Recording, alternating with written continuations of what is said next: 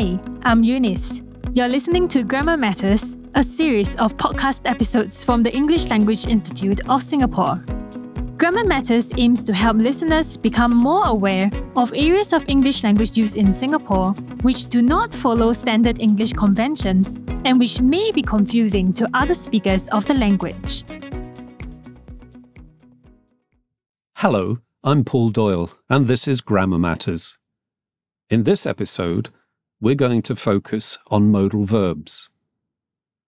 Let's listen to Hui Shan, who is trying to help her cousin, Kim B, to get a job in her friend's company, Orient Travel. Mr. Tan is the manager of the company. Good morning, Orient Travel. Can I help you? Hello, I would like to speak to Mr. Tan, please. I'm sorry, ma'am. Mr. Tan is not in. He would be out all day. Can you give me your name and number? I will get him to contact you as soon as possible. It's all right. I would call again. Will you like to give me a time to call? Yes, he will be in from 3 to 5 tomorrow. Thank you. Did you notice the mistakes made by Hui Shan and the receptionist? They appear to have a problem with modal verbs. Instead of saying, I would like to speak to Mr. Tan, please, Hui Shan said, I will like to speak to Mr. Tan, please. And instead of saying, he will be out all day today, the receptionist said, he would be out all day today.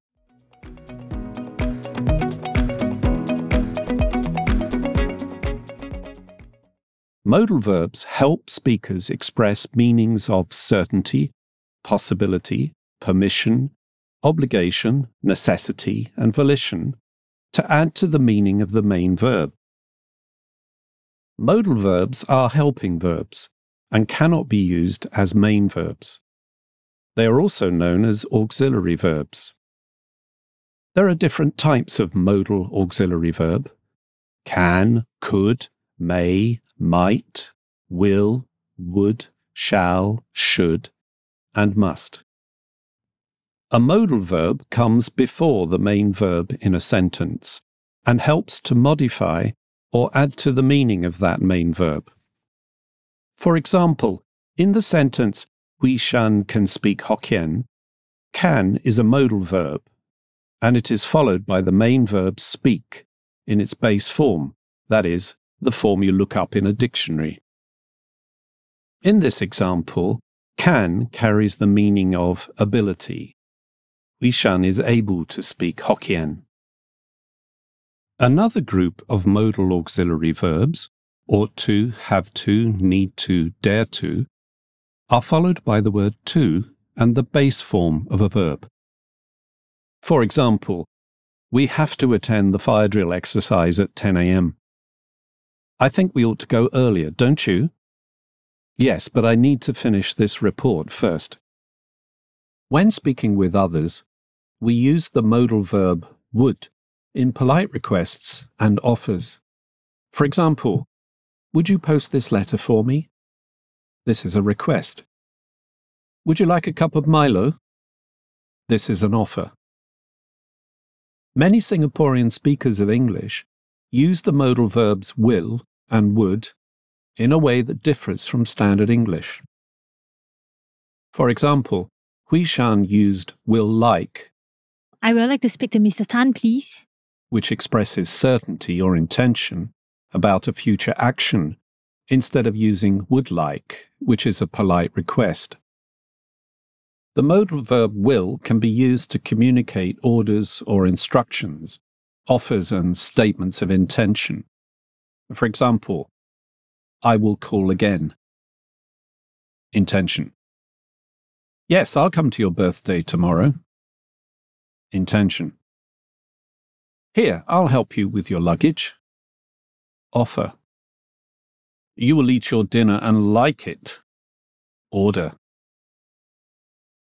Would also functions as part of some conditional sentences that talk about events that are not likely to happen or cannot happen. For example, if there was a severe earthquake today, many old buildings would collapse. If I were a billionaire like Elon Musk, I would feed the whole world. As the past form of will, the modal verb would is also used for reporting on meetings or news when the reporting verb is in the past tense. For example, in a meeting, the chairperson announces, "All outstanding employees will be given pay increments annually." The minutes of the meeting record, the chair of the committee announced that all outstanding employees would be given increments annually.